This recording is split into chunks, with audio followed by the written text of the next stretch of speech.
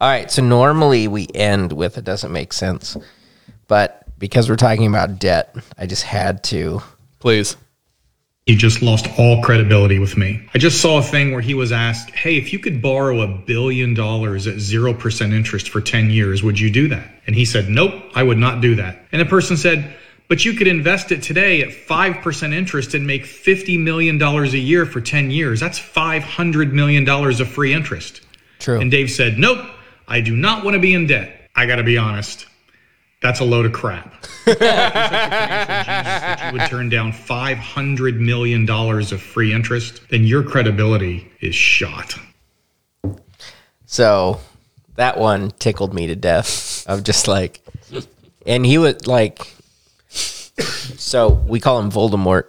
So Voldemort was so like adamant, like no debt. Did you see the clip? Did you see the actual clip? Yeah. And it's like two younger guys, and they're baffled because they're like, why would, like, no, this is perfect. Yeah. Like, not only will you make the money back, you make the money back with interest, and they're like, just pay it back. Is it really debt when there's 0% interest and you could go put that in something to make money? Yeah. And he was just like, no. And so then this guy who does other financial stuff, he was like, lost all credibility. Like, there's no way. Hey, everyone, and welcome to What's Up with Money, an ongoing conversation to help make sense of today's financial confusion. I'm Ryan, a writer and millennial who's asking the questions. I'm Ronald, philosopher and financial advisor who's giving the answers. From outdated 1980s financial advice to magic social media strategies, we aim to shine a light on what's really helpful, lessen financial anxiety, and better understand money. Thanks for joining our conversation as we ask, What's up with money?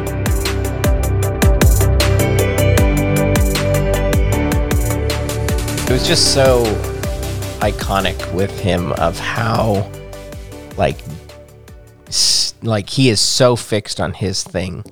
Yep. And he kind of has to be. Like, well, we were just talking about, he has a brand. Yeah. The man has a brand, and he holds true to it. Well, and you can't backtrack on it now. Like, he painted himself into a corner. Yep. And that's just where, like, the logic of it just... Well, that's the whole thing. I've read his book, and it's very much like, no matter what the situation, never be in debt. Yeah. No matter what the situation. And so, of course, he's going to say that. Yeah. What would he actually do? Who knows? If that scenario became true and he privately had this opportunity. Yeah. I don't know. Just like he probably has whole life. Yeah, he probably does have whole life. There's no way that man's life is not insured. Yeah.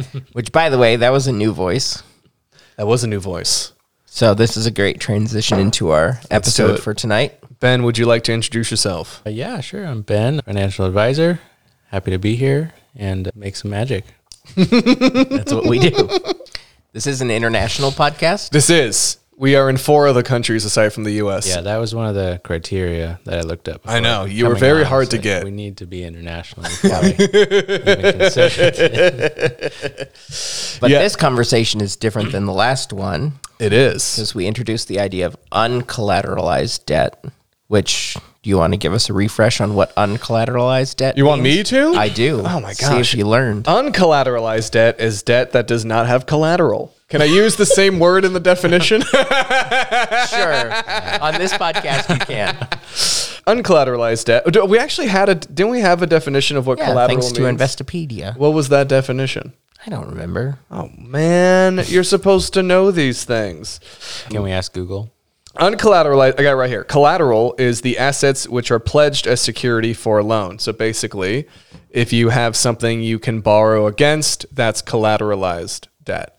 Uncollateralized debt are student loans and credit cards, because those are not backed against anything. Yeah. All the way that those lenders, would that be the appropriate term? Sure. Lenders lend their money or make their money through that loan is high interest or high amounts of money lent out. And that's what I remember from last week. That's great. And that's the one that can get people into a pickle. That's the one. That's the one that made Voldemort. Exactly. Because it's all about cutting up those credit cards. Yeah, he went Lungardia and Leviosa or whatever. Or He went what's Avada the- Kedavra. Yeah, on those credit cards. Avada Kedavra. Yeah, there you go. So, But also speaking from if I was a lender, I would rather not have the uncollateralized debt. If I was lending someone money, I would want collateralized You would. debt. oh yeah, But credit cards, they obviously can't do that. So they have to rely on. Yeah. Would you ever create a credit card company? No. No. I mean, that's just pure evil, right? But, but the points. But the points, No. the flights, the air mileage. But yes, But that takes us to collateralized debt. collateralized debt, which right. this is, in my opinion, where, like we mentioned, most of the debt conversation, because people just use the term debt generically and don't distinguish between collateralized and uncollateralized, then you get these wildly different perspectives on debt. And so collateralized debt is actually quite an amazing thing and is often misunderstood, which is why we want to talk about it. Because when you see people on your social media talking about how they love debt, Yep.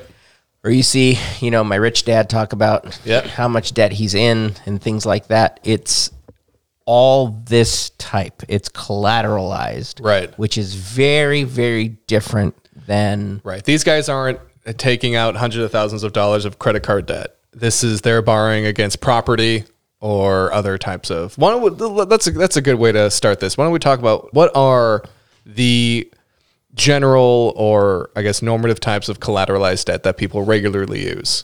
Yeah. You want to take a stab? car loans, Car loans. mortgages, Okay. anything where you're borrowing with an asset attached to it, basically. Yeah. So if you don't pay it off, there's something besides your income that is Right. pledged, like in the definition, that is there to, be there to sort of borrow against. So Right. And most commonly what you're seeing with some of these are all of the fancy real estate strategies of how you borrow against the value of your house or your rentals or other properties. That's a pretty common one. Right. And then the trick is, and this is how it can be used well, is you borrow that money not to buy things. Yeah. You don't go to the mall with, Right. with your collateralized debt. Right. You buy other assets. And so that becomes sort of the game. I think how I like to explain it is you can turn your liability into an asset. So if you have a car, let's say it's worth 20 grand and you paid it off. Awesome. Voldemort's happy, right?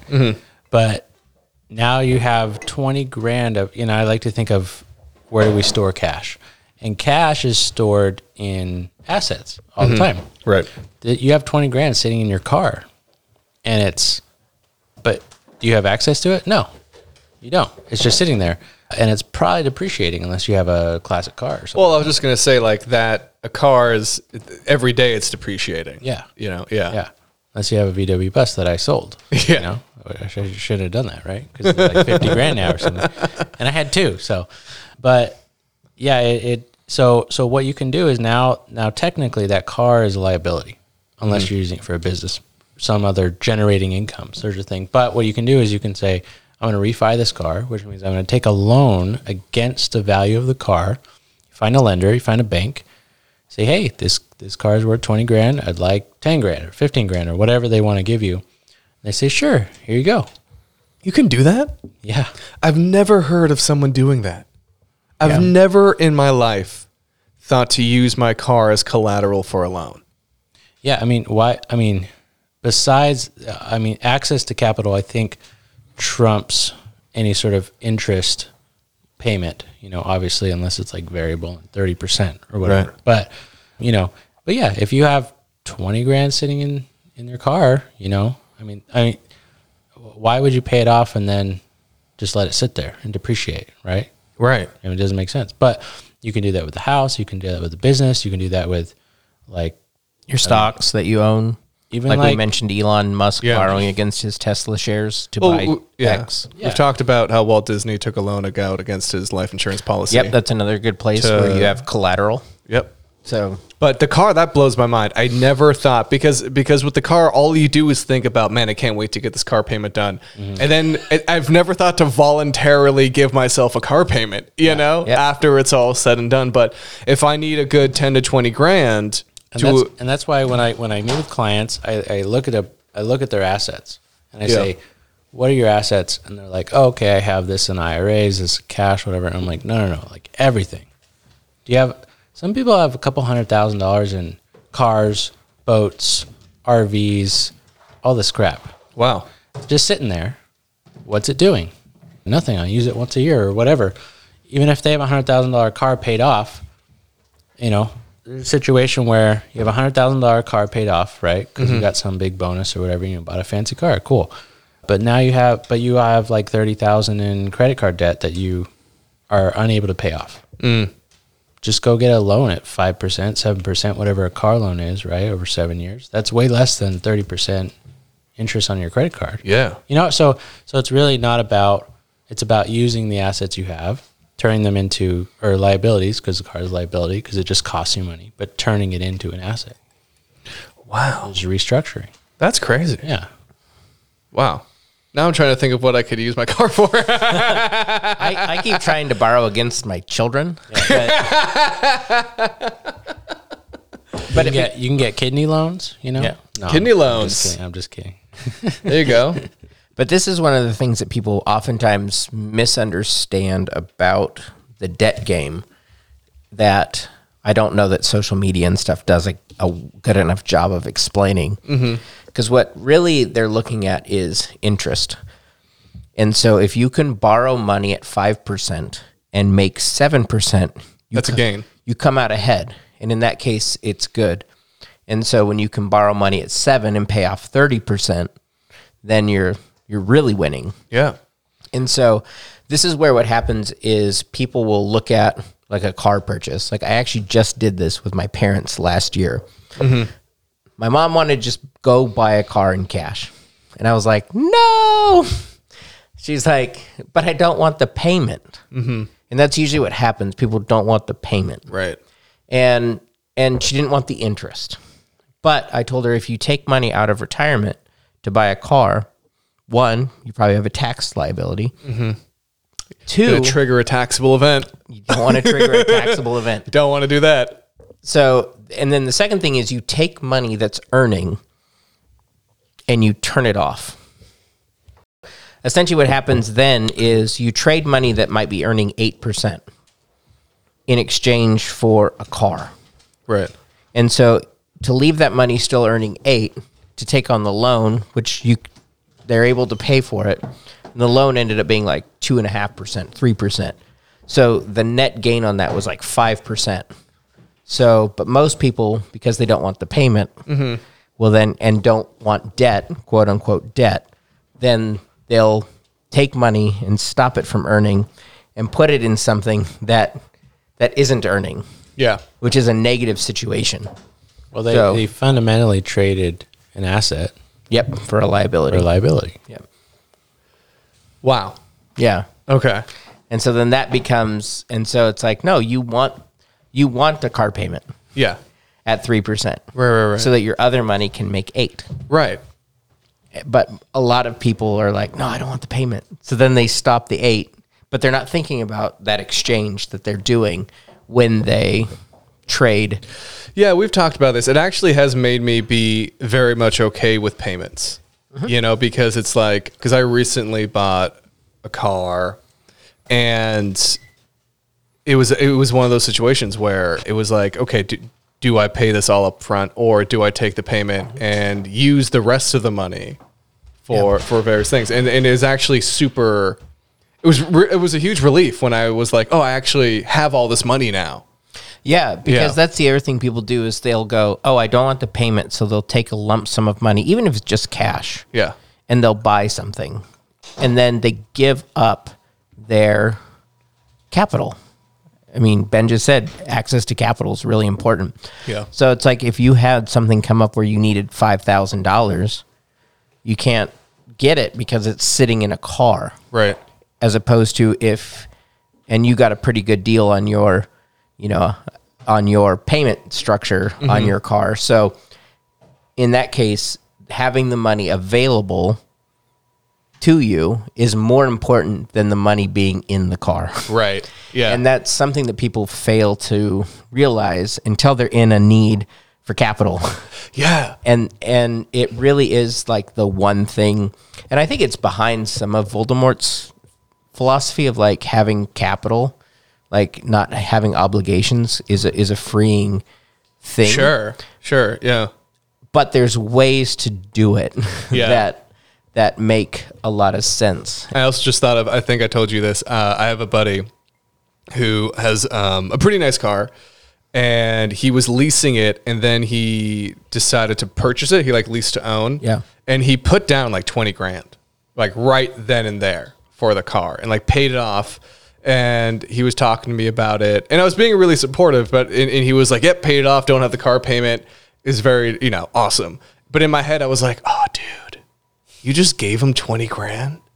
In my head, I was like, there are so many things you could have done with that money. Yeah, I mean, let's say So many things you could have done. let's say that car payment's $500 a month. Yeah. How many car payments do you have to then save yourself to get back to 20 grand? Yeah.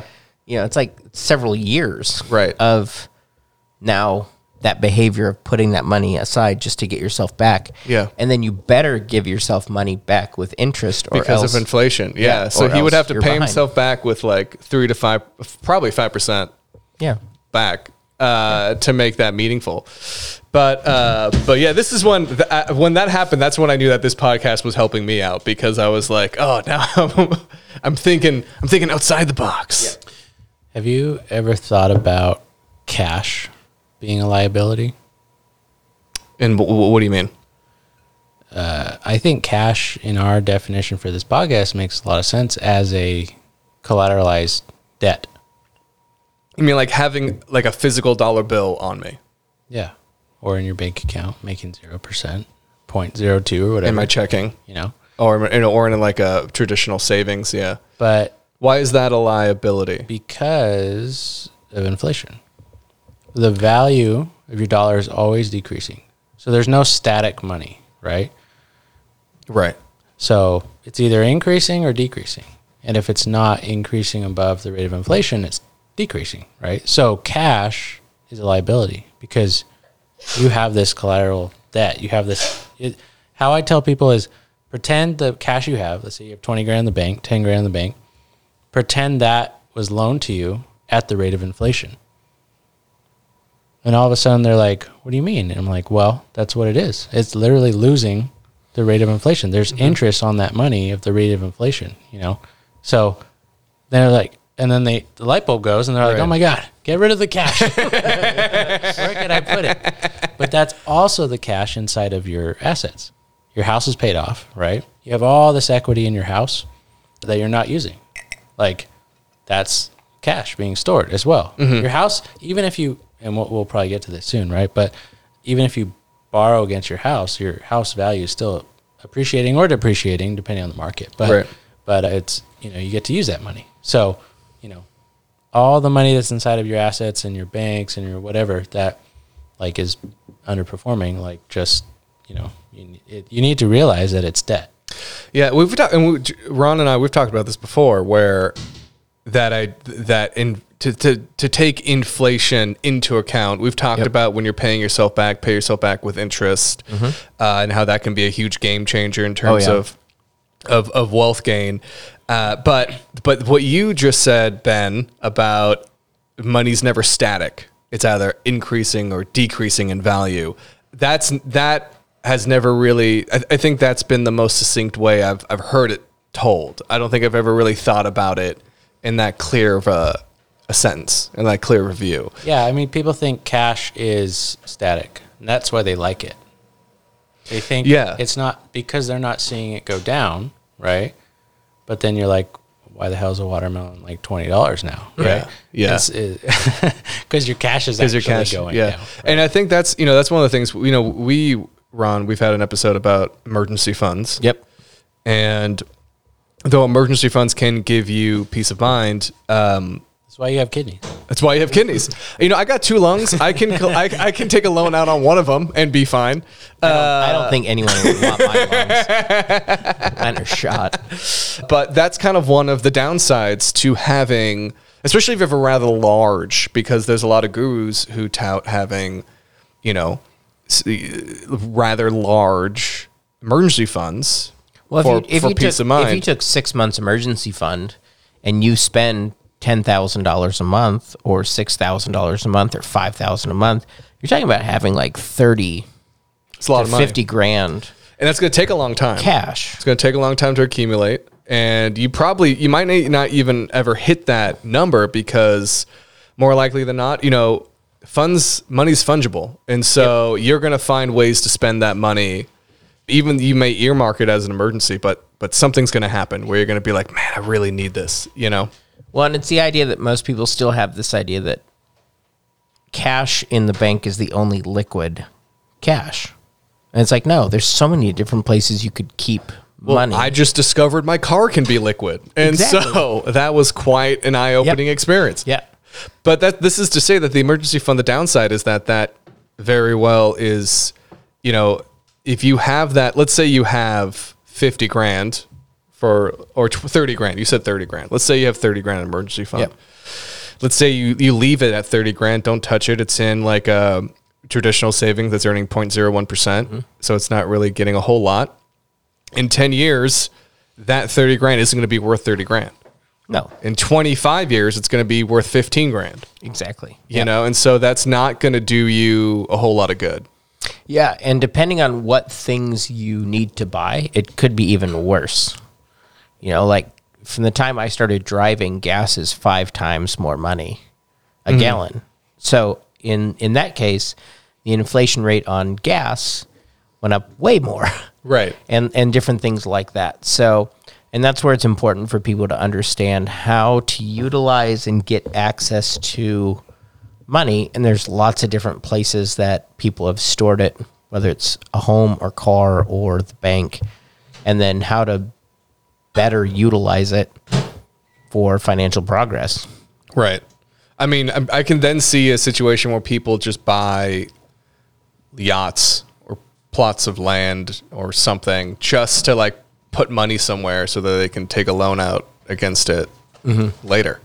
Yeah, exactly. So, everything you have to understand, like where is a store of value in what I'm buying? And then at times when you need it, how do you leverage that to get access to money for something else? So, and then how do you, I think we'll talk about this in the second half, but how collateralized debt builds wealth.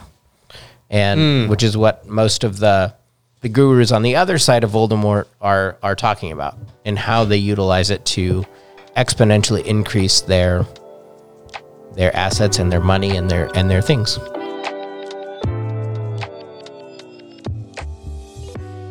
All right. We're taking a break in this collateralized debt discussion to talk about our What's Up With Money book choice book club. Well, it's not even a book this time. It's an article. Article Club. It's an article club, and it's called All the Financial Gurus Are Wrong. Yeah. Financial gurus versus economists. Yes, where an economist by the name of is it James Choi? Yep, James Choi. He and his cohorts went through the top 50 financial books, best-selling books. It was actually the top 47. He talked about how 3 of them didn't really line up to what the study was, and basically compared them to classic economic advice. Yep. And it's fascinating. There is an article in The Atlantic that talks about it that's a lot more palatable than the actual study itself. I tried reading the study.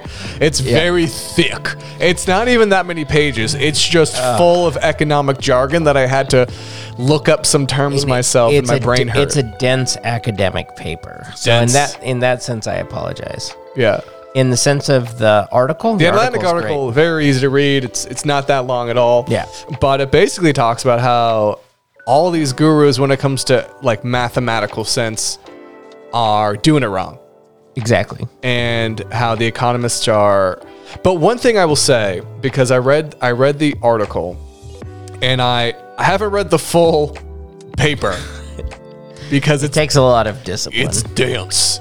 But one thing that James talks about in the paper is, and it's more of a subtle like nod to it than actually really talks. Well, I guess, but what they might be able to learn from these books about human behavior, because one thing he touches on is why do these books sell so well? Yeah, you know, like the one that they talk about in the Atlantic and in the paper, and I believe you've talked about before, is the idea of the debt snowball. I think we talked about this last week, where the way that the gurus talk about the debt snowball isn't actually economically sound. Like it should be tackle your highest interest rate first, rather than the lowest overall debt that you have.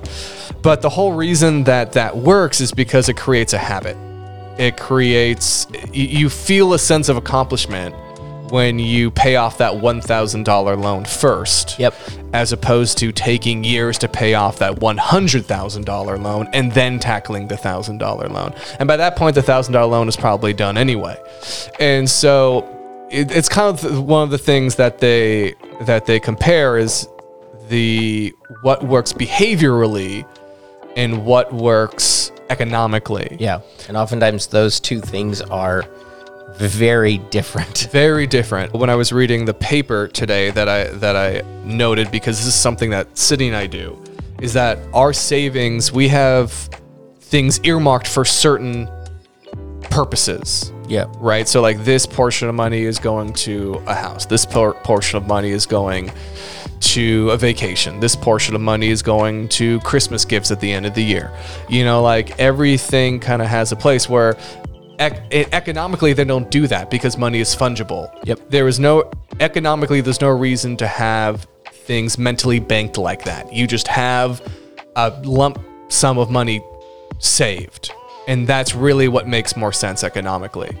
Whereas behaviorally, it does make more sense to kind of mentally bank because it gives you a purpose to save rather than just saving for the sake of saving. Yeah. You know, so I find it reading these and seeing that I find very interesting, like why the dry economic, like right brain reason, right? The right is the mathematical side, right? I think is what they say. I forget which one is which, but that one of them does it.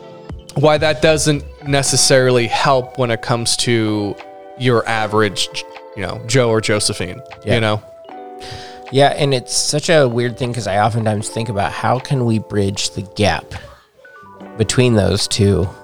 Because that would be the best. Yeah. To do what's behaviorally works as well as economically more beneficial. Right. And, we find this oftentimes in like meeting with clients. You can literally show them option A and option B. Option A, they end up with way more money, but behaviorally it takes some other muscle than they currently have. It's uncomfortable. And then they'll take option B, and I'm like, that's way less money. And it's like, yeah, but it's the one I understand. Right, because it's the one I get. Well, it's like exercise, right? If you do the same exercise all the time, weekly, monthly, yearly, you're not going to feel sore anymore because your body's used to moving in that particular way. You'll be able to lift more, so and so. But the second you vary, you have a variant to that exercise, you do like side lunges as opposed to front lunges, suddenly your muscles are working in a completely different way and you're sore that your hips are sore, your inner thighs are sore, like it's uncomfortable. Yeah. And it's unfamiliar, it feels awkward, you don't know if you're doing it right.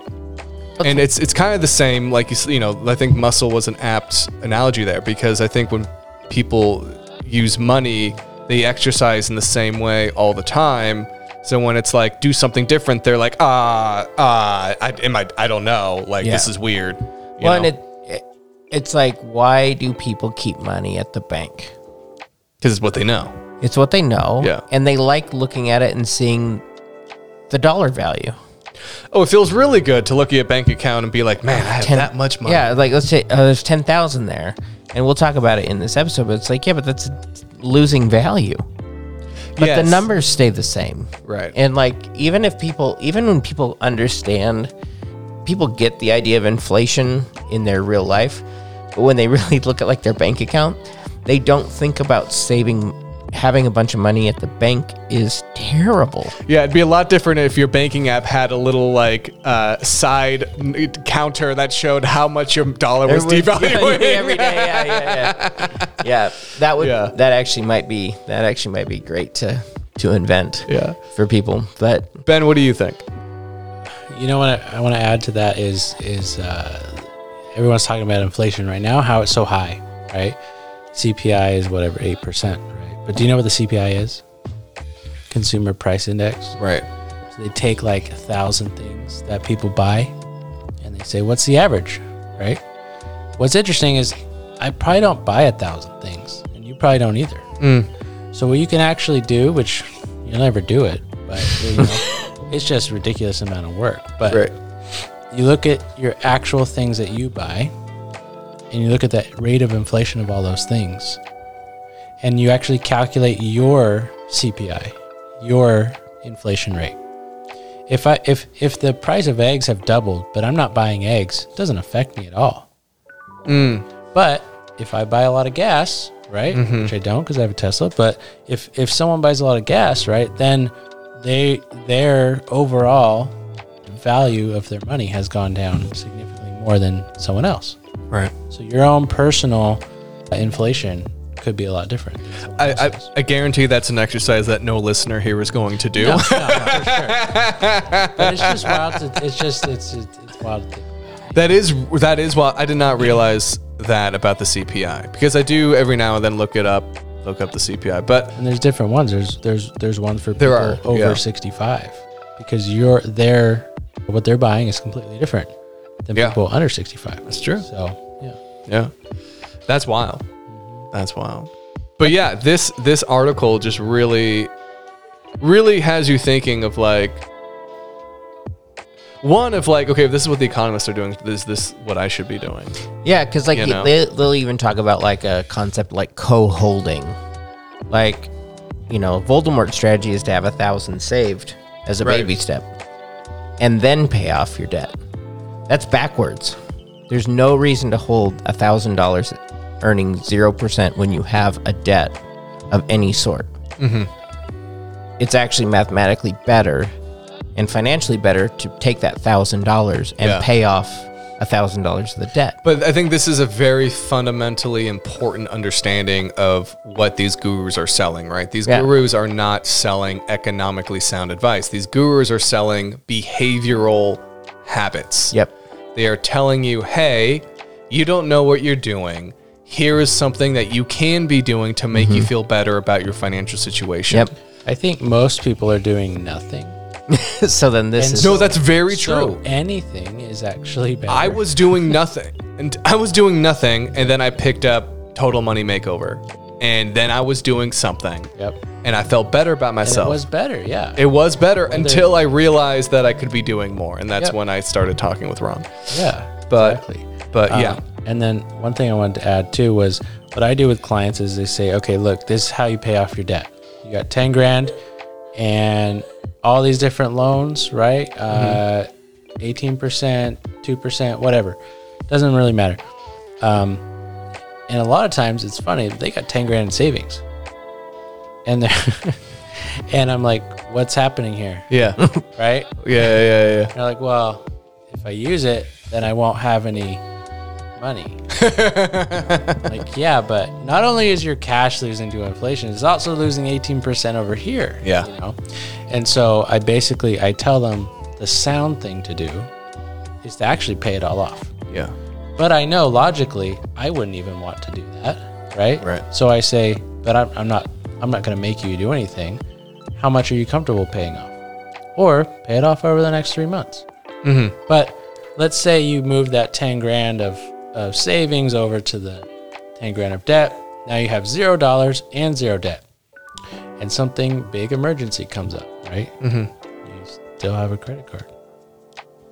Still have access to capital.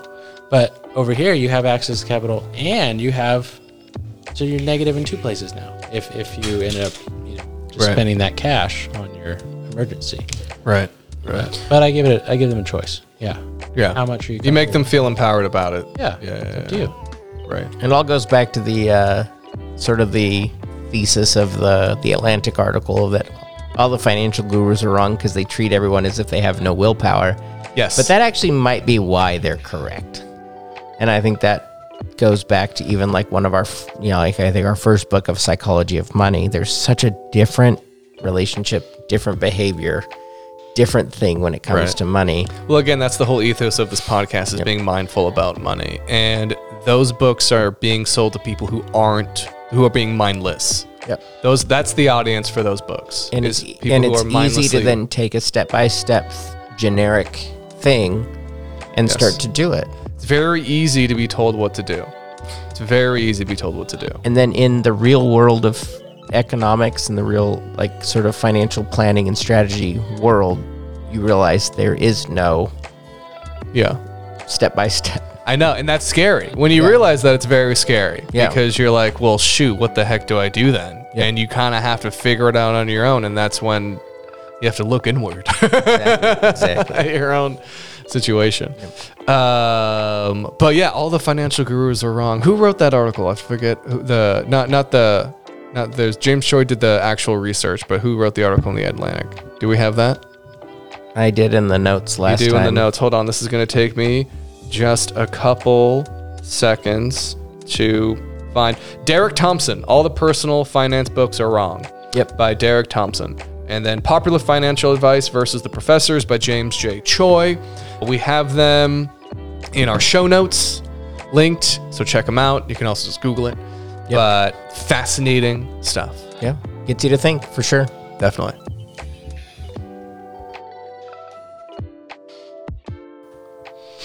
Well, let's get into that. So you saying that collateralized debt can increase wealth. And like you said, we've heard of, Rich Dad saying that he's like, what, $1 billion in debt and never been happier, right? So what? You laughed. Ben chuckles in the corner. So what's up with that? Like, what's going on there? Why is he so stoked? I think there's like even what he says is there's good debt and bad debt, and so it's about learning what kind of debt you have, how to leverage it, and how to basically repeat the cycle. So for the example with a house, right? So let's say you buy a house, $500,000. Okay. Right? Because we're in California, $500,000 is. It's gonna be a lot more than $500,000. Okay. So, easy math, right? So easy math. So 500,000. Let's say you put down 100K, whatever. So you have 100K of equity, right? But the bank isn't going to let you take that 100K out because they want a certain debt ratio, or it's called loan to value. Mm-hmm. Loan to value. So they want you to basically keep a certain percentage in there. It's probably around 20%. Okay. I'm just talking, run-of-the-mill loan. But if you were to refi, they would say you can't take anything out because we want at least 20%, sometimes 15%. Sure. Whatever. So you would have need to have paid off at least $100,000 on this $500,000 loan. Or like, let's just say it's your down payment. Okay. You can't go around like the next day be like, hey, can I have my money back?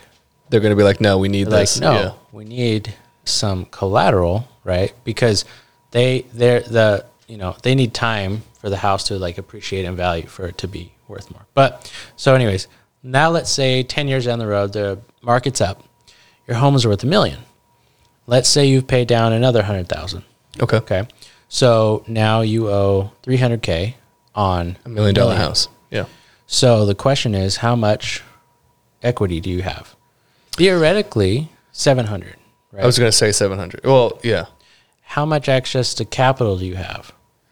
Well, if they need 20% and the house is worth $1 million, then they need 40 grand? They got to keep 200 grand in the house. 200. That's what I meant. 200 grand. So you can borrow most likely up to 800,000 minus what you already owe, which is the 300. So you could probably refi and take 500K out. Okay. So suddenly have access to 500K. 500K, right? Yeah. And so this is what people do. They're not that this is bad, but they'll take that, they'll go buy liabilities. They'll go remodel their house. They'll do, go on vacations. They'll whatever, Right. buy a new car. They'll fund a lifestyle. Yeah. Yeah. And it's a It's a choice. it's fine. Yeah. But what Rich Dad Poor Dad has done, right? Robert, he's done take that 500K, Buy another place. buy another asset. Yeah. He's done that so many times that he's like, yeah, sure, I'm $1 billion in debt, whatever, It doesn't matter because he's learned how to leverage, his assets. Right. So he's taking that equity out. And there's another thing you can do with a house is a HELOC. Yes. Right? Yeah. I've talked to Ron about HELOCs before. And what's cool about a HELOC, and I kind of recommend it for anyone, is because you don't have to take the money when you do the loan. It can just be a blank check that you can write to yourself at any time. So let's say I did How does that work? Let's say I did this HELOC. So it's $1 million, the same scenario, right? Okay. Kind of like, think of it like a credit card. You don't have to swipe it, Yep. but you have the credit limit. So you could go at any time. So the bank gives you like a $500,000 A line of credit. line of credit. Yep. And so you can go at any point Yep. and use that. And let's say your house, so let's say you did it, right? Yeah. And the way they make money on that, right, is they say they're going to take a fee. So out of the 500K, they're going to only give you access to 480. They're going to take 20 grand as a fee. Okay. Okay. Whatever, 480. But now, basically, let's say your house market goes down, and your house is worth 800K. You still have 480K access. They don't take away that loan. Nice. And so it's like an amazing tool because whenever you need it, it's there. You don't have to take it. And it is a variable loan, so it's not like a long-term sort of thing. But it's just an amazing tool you can have, and you had literally just have it there sitting. And you can use that too for any investment that you might have or any venture that you might be going into. They technically have loan terms where you're supposed to use it for your house, Oh, you're supposed to use it for the house. Technically. Okay. Just like you're supposed to use, your school tuition for books and things, Sure. right? But right. you find a way around it. Right? Life finds a way, right? Yes. So Interesting. And so this is how people build wealth quickly, or maybe not quickly, but they're able to then buy leverage. Essentially, they take the cash from one asset to get another one. Now they've got two assets working for them. Could you use the HELOC for another property, or do you have to use it for the property that the HELOC is taken out of?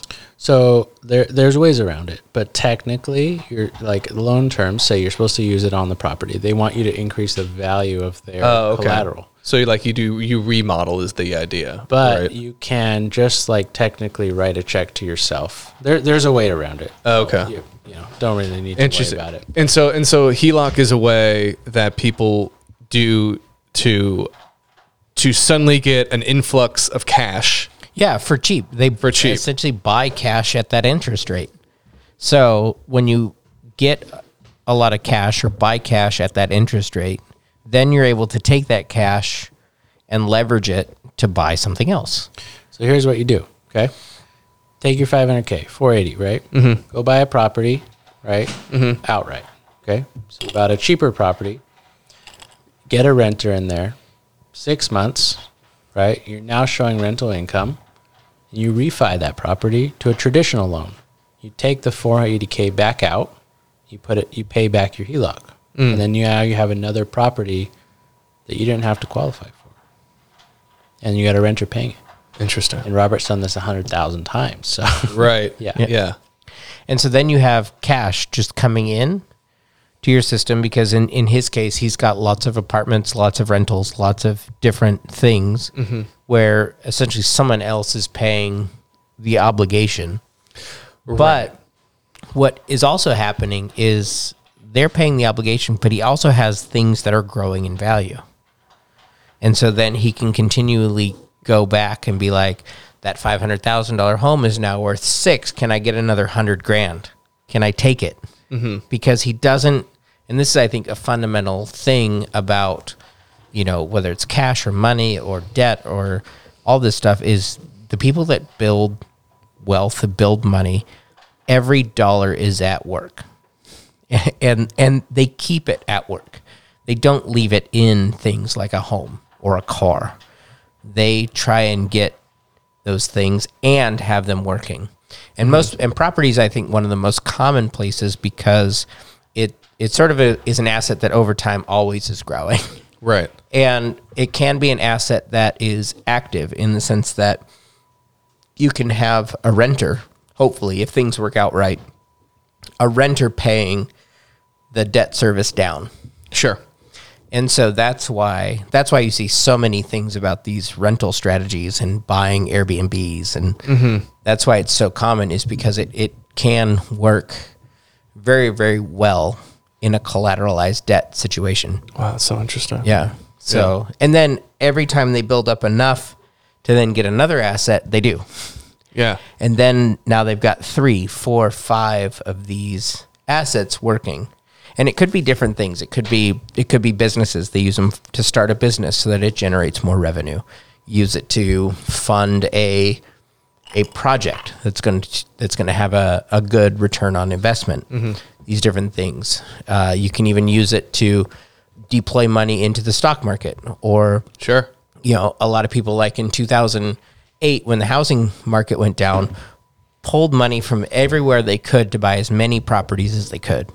Right. Because they were essentially on sale. You see people do it with different things. Like during 2020, when the stock market went down, you had people pulling out of their whole life insurance policies to buy the stock market when it was down. Then the market goes up after March of 2020 to December 2020. They pull out the money, pay back their loan, and then they just made money for nothing. Yeah. And that is how collateralized debt works, and why it can be used to buy more assets as opposed to buying liabilities. So my car's paid off. I could potentially take a loan out against my car and use that. Yeah, you just have to find someone willing to loan you money and utilize the car as collateral. So you can just go to a bank and be like, Yep. What's up? Yep. Just call it a refi. Wow. Yeah. So, and oftentimes for lenders, it can be, when there's collateral involved, you pledge the collateral. So the dog has an opinion on it too. Yeah. What does that mean, you pledge the collateral? So you say, like, okay, if I don't pay this, you get my thing. Oh, sure. Okay. So it's why Ben over here said he would only do collateralized debt. Because if it's not paid, Yeah, it's like, if I'm gonna lend you $20,000 for your restaurant idea, or $1 million for your restaurant idea, it's just an idea. I don't get anything. But if it's a asset-backed loan, collateralized debt, if I'm buying all the equipment for the restaurant, you get that equipment back. I can go sell the equipment and get most of my money back. Yeah. So it's way less risky. And so, any bank's going to do it. Versus a business loan, they're going to say, no, thanks. Yeah. We're good, Well, that's a good, because you're trying to mitigate risk. They're trying to, Which is, I think, what, that's what Warren Buffett does, right? He's like, I do my best to mitigate risk. Yeah. Yeah. I did want to add that the other huge reason to use debt, is it's tax-free. It's tax-free cash coming your way. Yeah. So let's say your car's worth $30,000 and you go get a loan for 25, right? Interest rates are 7% right now, so you'll probably get a 7% loan. But your tax bracket's probably much higher than 7%. So if you want to go get $25,000, make it income-wise, you have to pay 20-30% versus 7. Right. So, and when you're Kiyosaki or someone like that with a lot of money, right? their tax bracket is crazy, Yeah. right? 40% or whatever. They need to get access to capital as low tax as possible. Right. And so they'd much rather have whatever interest rate debt is because it's much lower. Yeah. Plus, if it's a business, there's a write-off of the interest. Sure. Yeah, So it just keeps getting better. You just write it off. You just Yeah, gotta just write it off. You just Yeah. write it off. Because that's what we do. We That's what you just write it off. Wow. But the tax-free nature of it is one of its hidden tools and hidden like superpowers, and it's why people do it. It's why CEOs don't take income, because they can just use their stock options as collateral. And so like they don't pay themselves a paycheck. They go borrow money. Yeah, Zuckerberg's salary is $1, right? Yeah, something like that. Yeah. Is it really? Yeah. Oh wow. And so if he needs money, instead of taking $1 million salary and paying, He takes a loan against the stock options on Facebook. yeah, Or Meta, I guess. yeah, it's a way better game. And then people get mad that he doesn't pay income tax, but he doesn't have any income. That's wild. But it's how the system is designed. It's how you game the system when you're up that high, I guess. There's a book called Tax Free Wealth. It's terribly dry, okay? But he basically says there's about 40 pages in the tax code. He's a CPA. 40 pages or so in the tax code that tells you how to pay taxes. And the other 2,300 pages are how not to pay taxes. I mean, it's all there. Yeah. It's just everyone's just doing the W-2 or 1099 route. Yeah. So, But there's ways around it. Yeah. Before we move on, let's quickly, I just want to talk about really quick, would there ever be a reason to take out, let's say for ease of math, you take out a loan at 5% to invest in something that receives 5% interest. So you're taking out a loan that you have to pay back 5% to invest in something of equal interest value. Like, would there be a reason to do something like that? Yeah. I would say the timeline is Yeah. a factor. You got a 30-year mortgage, okay? So it's at 5% versus a car loan, let's just say 5 years. The payment's going to be a lot higher on a car loan. Okay. So let's say it's $500 versus $1,200. Right. Car loan's $1,200. The mortgage is $500. Sure. So you kind of have, if you're able to get a longer loan, right? You have this $700 a buffer that you can kind of. I guess that's true. The longer the time of the loan, the less you have to pay monthly. Well, and even Right. like when we talk to people about, Ben and I have had this conversation, but like when you own a home, it's almost really advantageous, especially if you live in a high tax situation or high property value situation, like in California, to refinance often. Because you might get, it might be a wash as far as interest rate goes, but sometimes you can pick up benefits that aren't related to the basics of the loan. Like in the house situation, you pick up tax write-offs of the property tax. And so in that case, you end up saving money.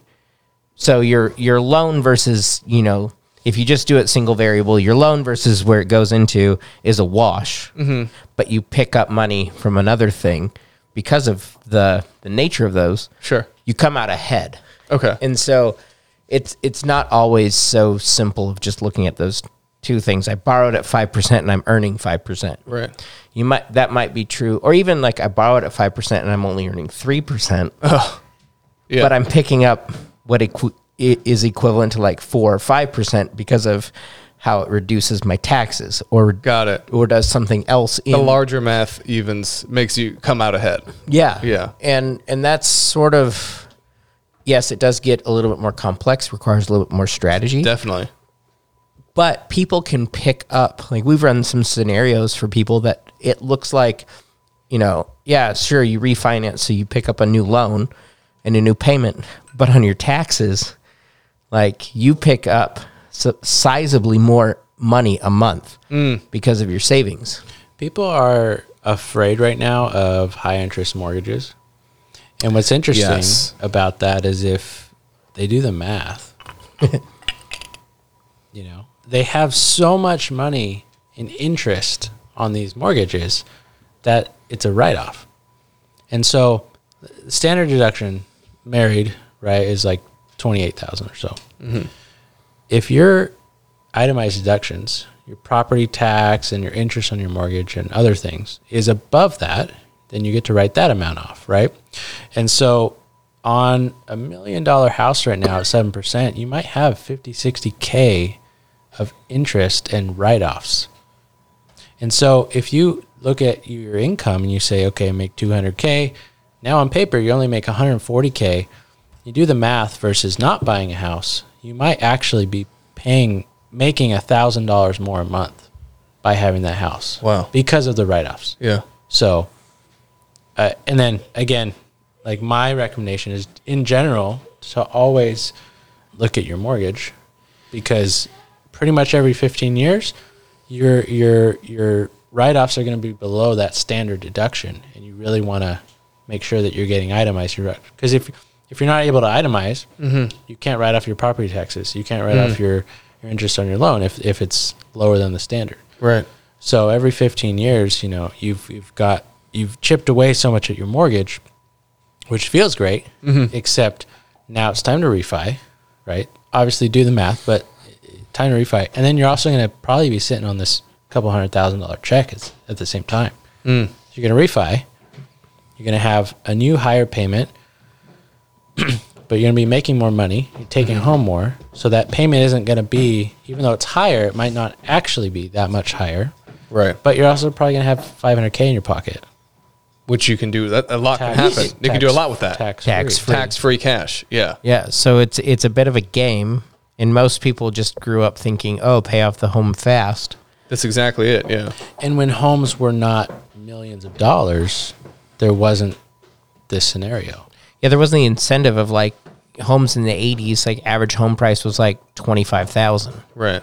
So You're gonna refi and take 1,000? it didn't. Yeah. And then also like the interest rates being like 15% on that, it just didn't. Yeah. It wasn't crazy. Yeah. Whereas in today's economy, like you can refinance every 5 years, get a lump sum of cash into your pocket, increase your monthly a little bit, but increase your deductions alongside of it.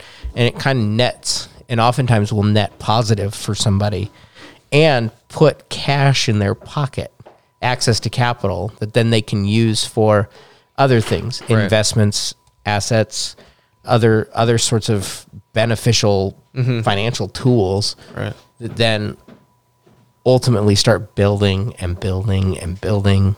And then as people start doing it more and more, then they leverage all that collateral for all kinds of other things. And then that sort of creates the equation for being set Yeah. via debt. Which is crazy. Now let's get into, because I have, this is all very exciting, and it definitely, like I said, makes me want to very fast. You want to get yourself I some want to debt, doesn't it? yes, I want to very quickly go to the bank. In debt real quick. Yeah, I want to go to the bank and be like, "Hey, here's my car. Give me a check."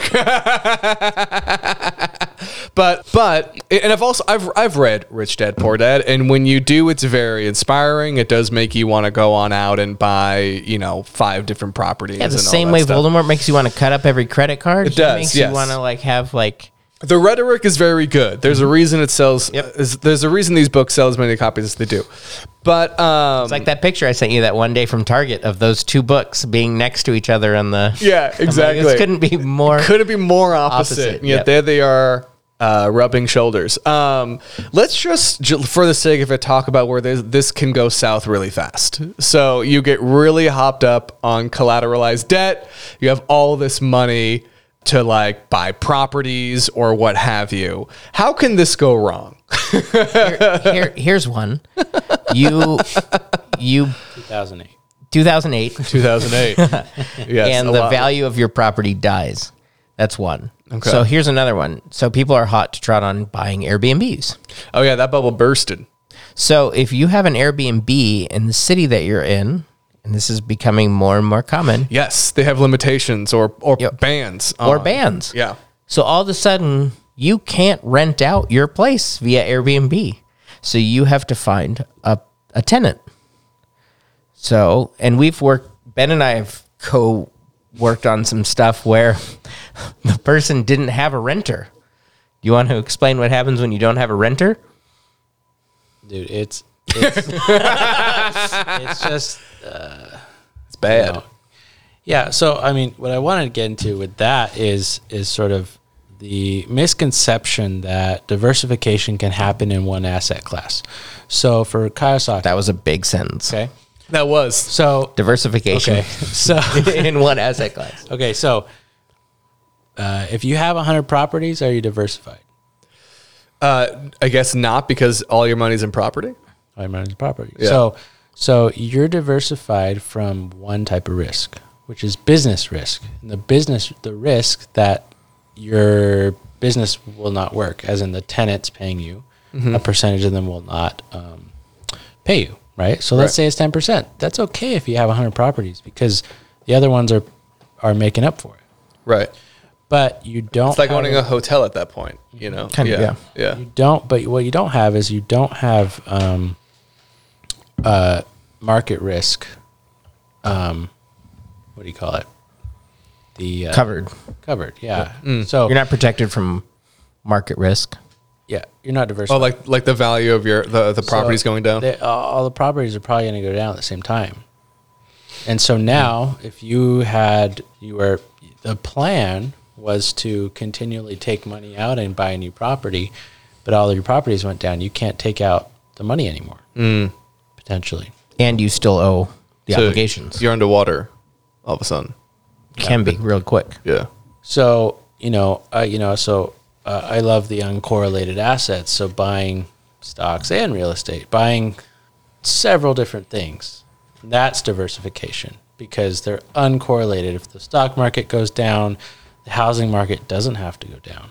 Oh, yeah. I think this is interesting, because when people also because you're talking about stock markets, when people think about diversifying their portfolio, they think about investing in different stocks of different businesses, buying tech stock or retail stock or what have you. That's what they think of as diversifying. But that's not actually diversifying, because all your money is still in the one market, the stock market. Whereas truly to diversify, you would need money in the stock market, money in the housing market, and There's what's another actually market? 16 different types of risk with investments. Oh, wow. The Sweet 16. And so market and, access to capital, like business, these are interest rate risk, foreign policy risk. Like these are all different types of risks that you have to diversify against if you want to have a balanced and true portfolio. Foreign policy risk. Yeah. I never heard of people investing in foreign policy before. Well, if you've got,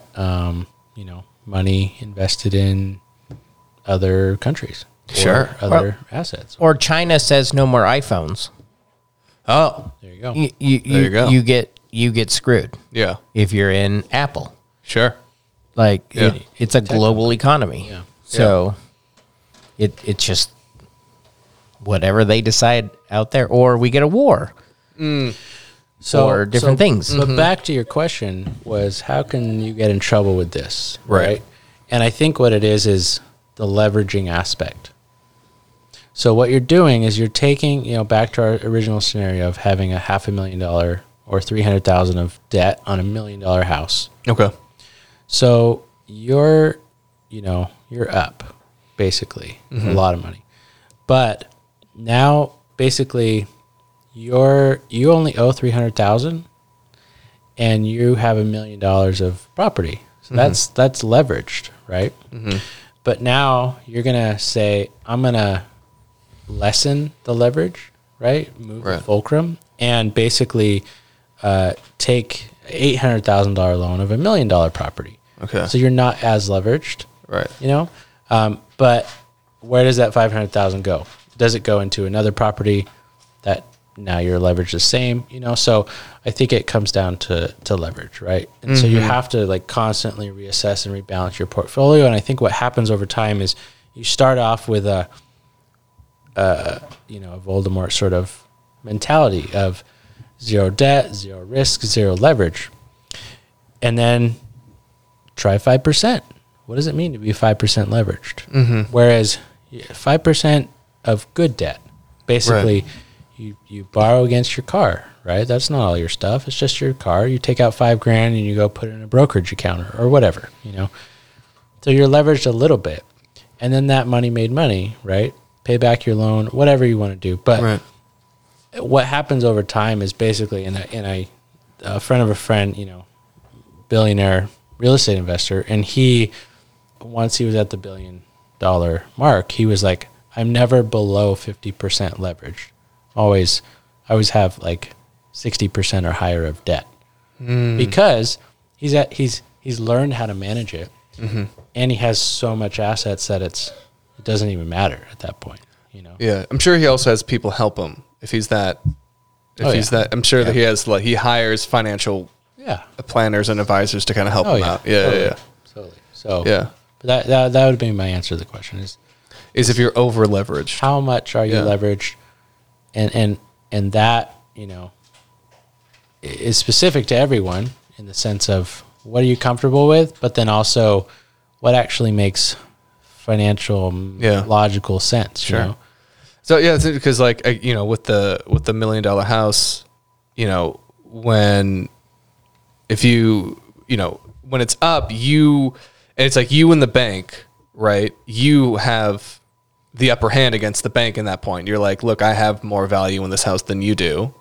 And then when you flip that, when you take out that $500,000, $800,000 loan, now the bank is like, now I have more stake in this house than you do.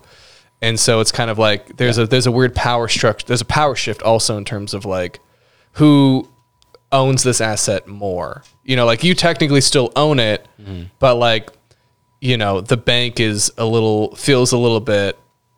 Well, let's say you have this $1 million house has more leverage, paid off. Would you rather have a $1 million house paid off or $800,000 in your bank, in your bank? And well, I'd rather have the $800,000 for sure to use. Why is that? Because of what you learned. Because of what I learned. Yeah, exactly. It's all very fascinating. It's definitely for someone who grew up very risk averse. Like my parents definitely instilled a healthy fear of credit card, like in me and my siblings, and grew up afraid of debt. That this whole journey I'm on with this podcast is very much kind of an eye-opening. Like, oh man, it's actually not, and I've actually grown to kind of like it. I'm playing with debt myself at the moment, and it's kind of fun. And so yeah, the collateralized debt. That's when debt gets fun. That's when debt can be a lot of fun. Yeah, and it's not something that a 30-second TikTok video can teach you how to do. No, at this point, I've read many a book, and I'm still reading books. I'm reading a book right now that's about wealth and stuff like that, but it involves kind of debt and all that stuff. But it's you definitely have to educate yourself. It is not something you're going to learn through TikTok or through some guru. And it's not something to take lightly, because oftentimes the way it's talked about, it's like, oh, it's easy. Oh, it's simple. Like, it is easy. It always works. Like, it is easy to get the loan. It's not, if you have the asset, the bank will be very much okay with giving you the loan. Yeah. The hard part is knowing what to do with the money. And knowing that if you put that in something else, what does that do to your situation? Right. Because we've seen where people will, they'll throw it in the stock market in 2007. And then come out the other side with half as much money, but still the debt obligation. Yeah. And so you can get upside down quickly. And you wonder why I don't want to invest in the stock market. You're coming around. I am leaning toward it. Yeah. But that's just where there's factors and there's things out there that could negatively affect your situation. And if you're not planned for it, and able to figure it out and cover it, it could be unwise to then make that move. That's why it's important to have different people that know how some of this stuff works and can run the numbers and can run the situations and then can sort of set you up to be successful in it. And then if it goes south, you're not underwater. You might be underwater for a time, but it doesn't ruin you. Right. It might be scary for a moment. It might be startling, I should say. Yeah, but you have to be able to have the different things set up. I mean, Ben was talking about like how do you diversify in different areas so that if something happens in like real estate, you're not sunk because everything you got is in real estate and 100% dependent on people paying their rent. Mm-hmm. Like we've been through a season recently where a lot of people did not pay rent or mortgages. That's true. So what happens if the person that's in your place can't pay the rent, but you still owe the bank? Yeah. Not only that, but can legally not pay you the rent. Legally not pay you. You can't even do anything about it. Yeah. So then you end up in a pickle. So it's when you're planned and understand how the different things work, you can set them up and maximize their potential, but also minimize your risk within it. Yeah. So, well, this sounds like a great transition into Penny for Your Thoughts. Ben, this is your first time here.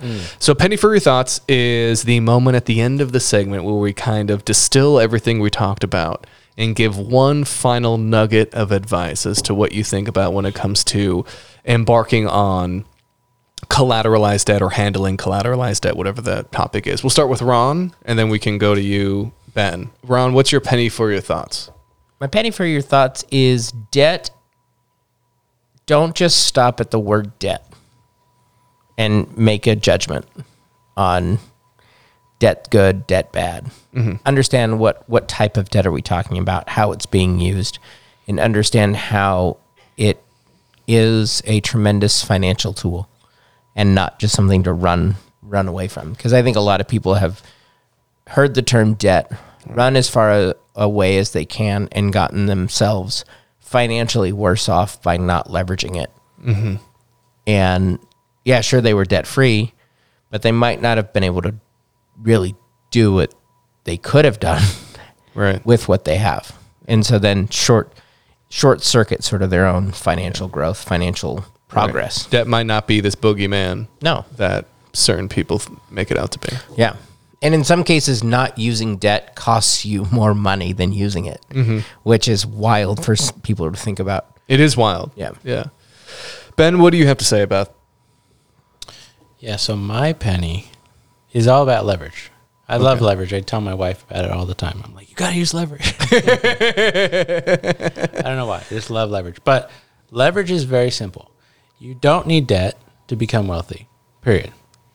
But what is leverage, right? Leverage is very simply like if you're holding something out with your arm, the further away you hold it out, the less you can hold, right? So the closer you are, the more leverage you have. So you can hold a 10-pound weight here, maybe not so much all the way out here. Right. And so all we're doing with leverage is explaining, or with collateralized debt is explaining a way to increase your leverage, which is basically increase how much you can hold and accomplish.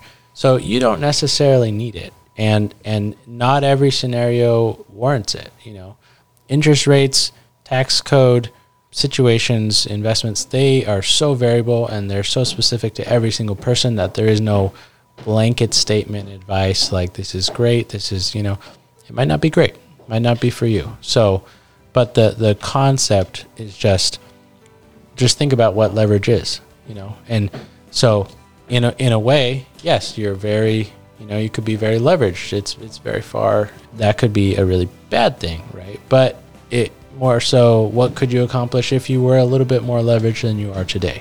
Mm-hmm. That's kind of the thought. Right. Yeah. Okay. And with that, we will leave you to it. We hope you enjoyed this discussion on debt that doesn't feel so soul-crushing as our last one did. If you have any questions, you can leave it for us in our comments. Thank you very much. Thanks for listening to What's Up with Money. We'll continue our conversation in the next episode, but until then, please subscribe to rate and review the show. Giving a rating or review helps other people find the show, so if you like what you're hearing and you want others to hear it too, please give us a rating, share us on social media, or both. Reviews are also where you can leave us questions. So if you have any financial questions for us, please leave them in the review. We may answer it on the show. We love questions. We'll be back next week to continue our conversation and hopefully get a little bit closer to answering the age-old question, What's up with money?